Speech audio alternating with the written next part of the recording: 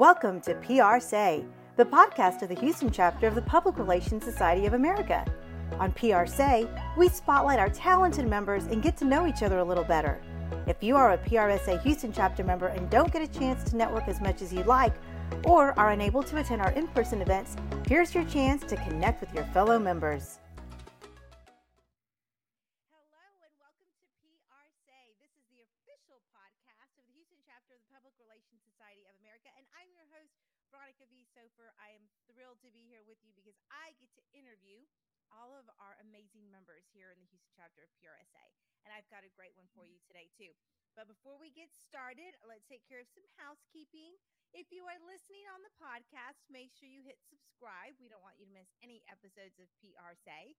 And if you are watching on YouTube or Facebook, drop us some comments, and my guest and I will be sure to connect with you. So we'll go ahead and kick off this episode by inviting Jonathan Diamond to join us. Hi, Jonathan. Good afternoon. How are you? I'm great. Thank you so much for joining us on PRSay. It's a pleasure. So, Jonathan, first, before we start talking about media relations, let's just tell our members who you are and how you got into public relations. Well, I'm the business editor of the Houston Chronicle. Okay. So I have had a long career in business journalism. I started out as a reporter in Philadelphia covering the real estate market. I took a little hiatus and was in New York working in the book publishing business, actually as a literary agent, still an editorial role in many ways. And then I moved to Los Angeles and was eventually the editor of the Los Angeles Business Journal. I joined the Chronicle in 2019 after a short stint doing communications for Cedars-Sinai Hospital, the big hospital system in Los Angeles. And then when the pandemic hit and things got weird for everybody, I was actually back in LA for about a year at CoStar News as their West Coast editor. It's a commercial real estate news website and data site. And in December, I came back to Houston to take over the business desk at the Chronicle. Oh, that's so exciting. And so you have seen all of both sides of it. You know what works and what plays on both sides. So you've got that unique perspective. So give us some insight, for those of us who are constantly trying to curate stories and then pitch them. We've got some struggles and questions that we always work through when working with your folks. But then when we do get that interest from somebody, there's always some follow-up and things that have to happen. So I'm really interested in your perspective based on all of your experience. Well, while there are differences between the editorial side and the PR side, I mean, I think the one common thread is something that I talk to my folks about. That's just be prepared and know what you're going into before you pick up the phone and send the email. Knowing your audience is very important. Knowing what the reporters you're reaching out to, the news organization you're reaching out to does, and what its constituency is going to be remarkably helpful. So, pitching me a story about something that's happening in Poughkeepsie, New York, isn't really going to get you anywhere. And you laugh, but you'd be surprised how often we get stories about, oh, this is happening in California. Wouldn't you like to write about that? And it's like, no, I serve a Houston audience. So there's that, and our business desk, when I got here in 2019, it was a bit larger than it is now. So we've had some consolidation, some downsizing, and there's some things that we just don't cover the way we used to. And there's some things that we still focus on. And so whether it's us or Bloomberg or Reuters or the Wall Street Journal or the San Antonio Express News, knowing what they cover and who their audience is really important. Makes your pitches far more effective. Yes, absolutely. And what do you think is the biggest mistake PR professionals make when we're pitching?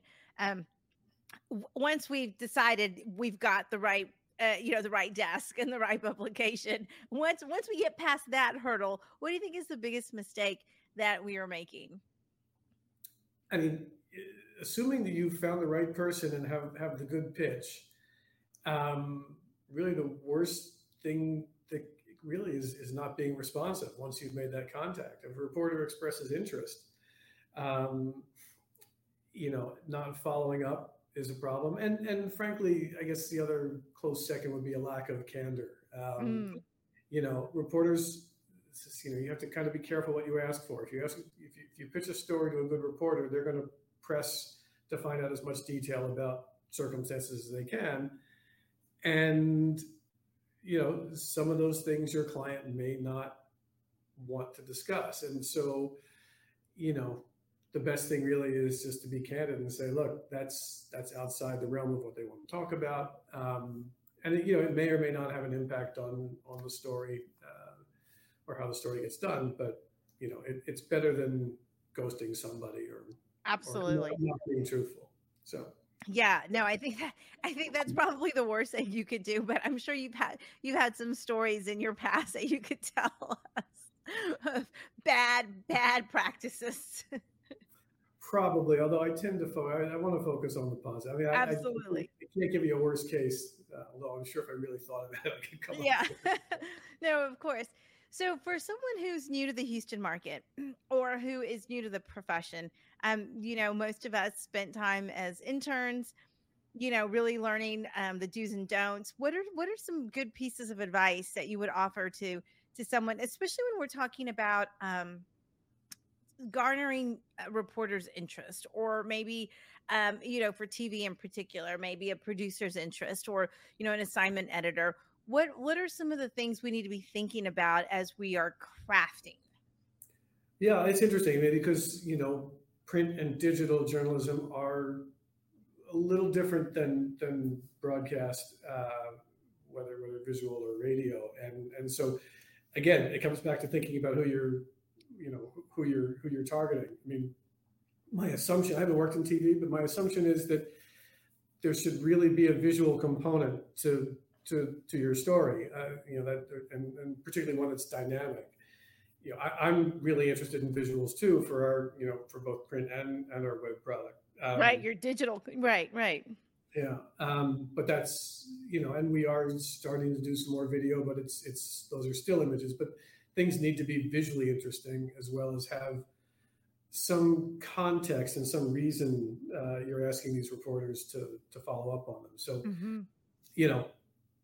everyone's definition of news may vary, but there's got to be something other than these people are interesting people. Right. There's lots of interesting people. So. Yeah.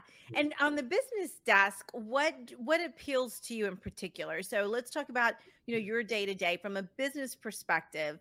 If are you more interested, is it going to be a better connection with like oil and gas folks, healthcare folks versus nonprofits? What's your kind of sweet spot there? So the primary areas of focus for us are energy, oil and gas, and energy transition now, and real estate. Those tend to be the two core, the two core areas of coverage for us. We've got a robust coverage of the retail market. We're increasing our coverage of both our communities. We're making an effort to reach out into communities outside the loop here in Houston that haven't necessarily been covered by the media the way they should be, and as well as the wealthier side of the market, and in part, the things that are of interest. I mean, first and foremost, good stories. I mean, if there is a strong narrative that has what any good narrative has, tension, conflict with a little c, and some kind of compelling characters in it, that's going to be great. Love transaction stories. Somebody's investing in someone else. There's a purchase that happens, and our readers. We're paying really close. It's one of the interesting changes in print journalism, particularly. It used to be that business editors and other editors would decide what people wanted to read. Now we get a chance by looking at the data to see what people actually are interested in, and so we can tell those stories.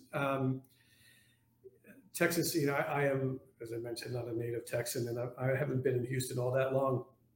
there is clearly an affection for certain brands in Texas and in the Houston area. I mean, you can never go wrong about writing about a big supermarket chain that's based here, or That's right.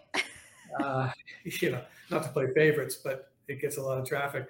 And so, if your clients are, recognizable brands, obviously, and they're doing, something that's a transaction or a new initiative, those often get a lot of attention. Also, data stories, particularly in my cases, they focus on Houston, the greater Houston area, and to some extent, Texas.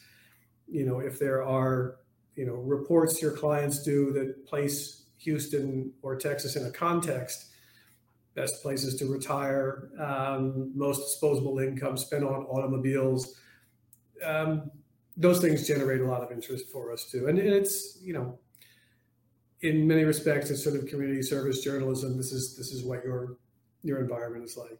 Mm-hmm. So transactions, trends, well-known brands, and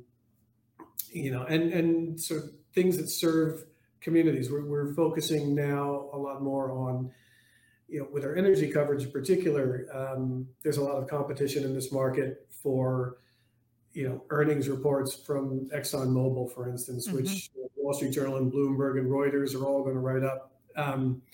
So we still cover those things, but we're looking more for energy transition, which is happening really here to a great extent, and how these things affect people who work in the industry, everything from, how it affects work at a refinery to what it means for your electric bills. Mm-hmm. So consumer-focused journalism as well. Gotcha. Yeah. Oh, those are really great. Those are great stories. I can hear a lot of wheels turning in some of our listeners' minds, just thinking about, I've got a story I can pitch.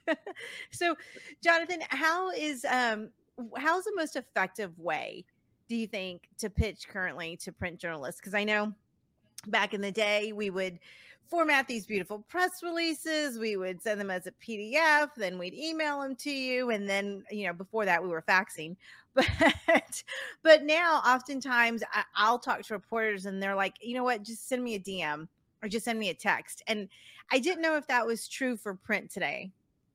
Every reporter probably is a little bit different. And so it's worth cultivating a relationship with a reporter anyway, to find out what they like. It's interesting the way it's a combination of technology and pandemic. A lot of the desk phones are gone. So calling people probably doesn't work unless they give you their cell number. Right. And yeah, so from my experience, email is best because I can deal with it on my own time, and I'll confess, sometimes not deal with it. I try to be, I'll only speak for myself. I can't speak for the rest of my staff, but excuse me, I try to be courteous. I mean, if somebody is pitching the right thing, but just to the wrong place, or it's close, but just not right, I'll respond. I try to respond relatively quickly and say, I don't think this is right for us. If they pitch me something that is a story about Southern California and trends happening there, I will probably not respond to it just because it's not worth my time. But yeah, I guess my advice would be, start with an email because someone can deal with it on their own time. And then if there's interest, you develop a relationship. And, of a half dozen reporters, some may want the DMs, some may want email, some will give you their cell phone and say, just call me. So it's part of being prepared and knowing your audience the way we need to know ours. Yeah, that's so true. Well, Jonathan, those are really great pieces of advice. I so appreciate your time. How can people connect with you? How do you prefer they reach out? Should we just put your email address out there? Do you want people to reach out via LinkedIn? What do you think is going to be the best way to reach you? I'm sorry, you froze up for a second there. But yeah, email is probably best for me. Okay. And again, Houston, anything of Houston, based in Houston, centered in Houston, I'd be interested in taking a look at. Awesome. Okay. Well, thank you so much for joining us on PRSay. It's been a pleasure, Veronica. Have a great one. Thank you. All right. That wraps up this episode. Make sure you connect with Jonathan if it sounds like a good fit for you. Contact information will be in the show notes. If you are listening on the podcast, make sure you hit subscribe. We don't want you to miss any episodes of PRSA. And if you are watching on Facebook or YouTube, drop us some comments, and Jonathan and I will be sure to get back to you because we want to connect and answer any questions that you might have. So with that, I will wrap up this episode, and we will catch you next time.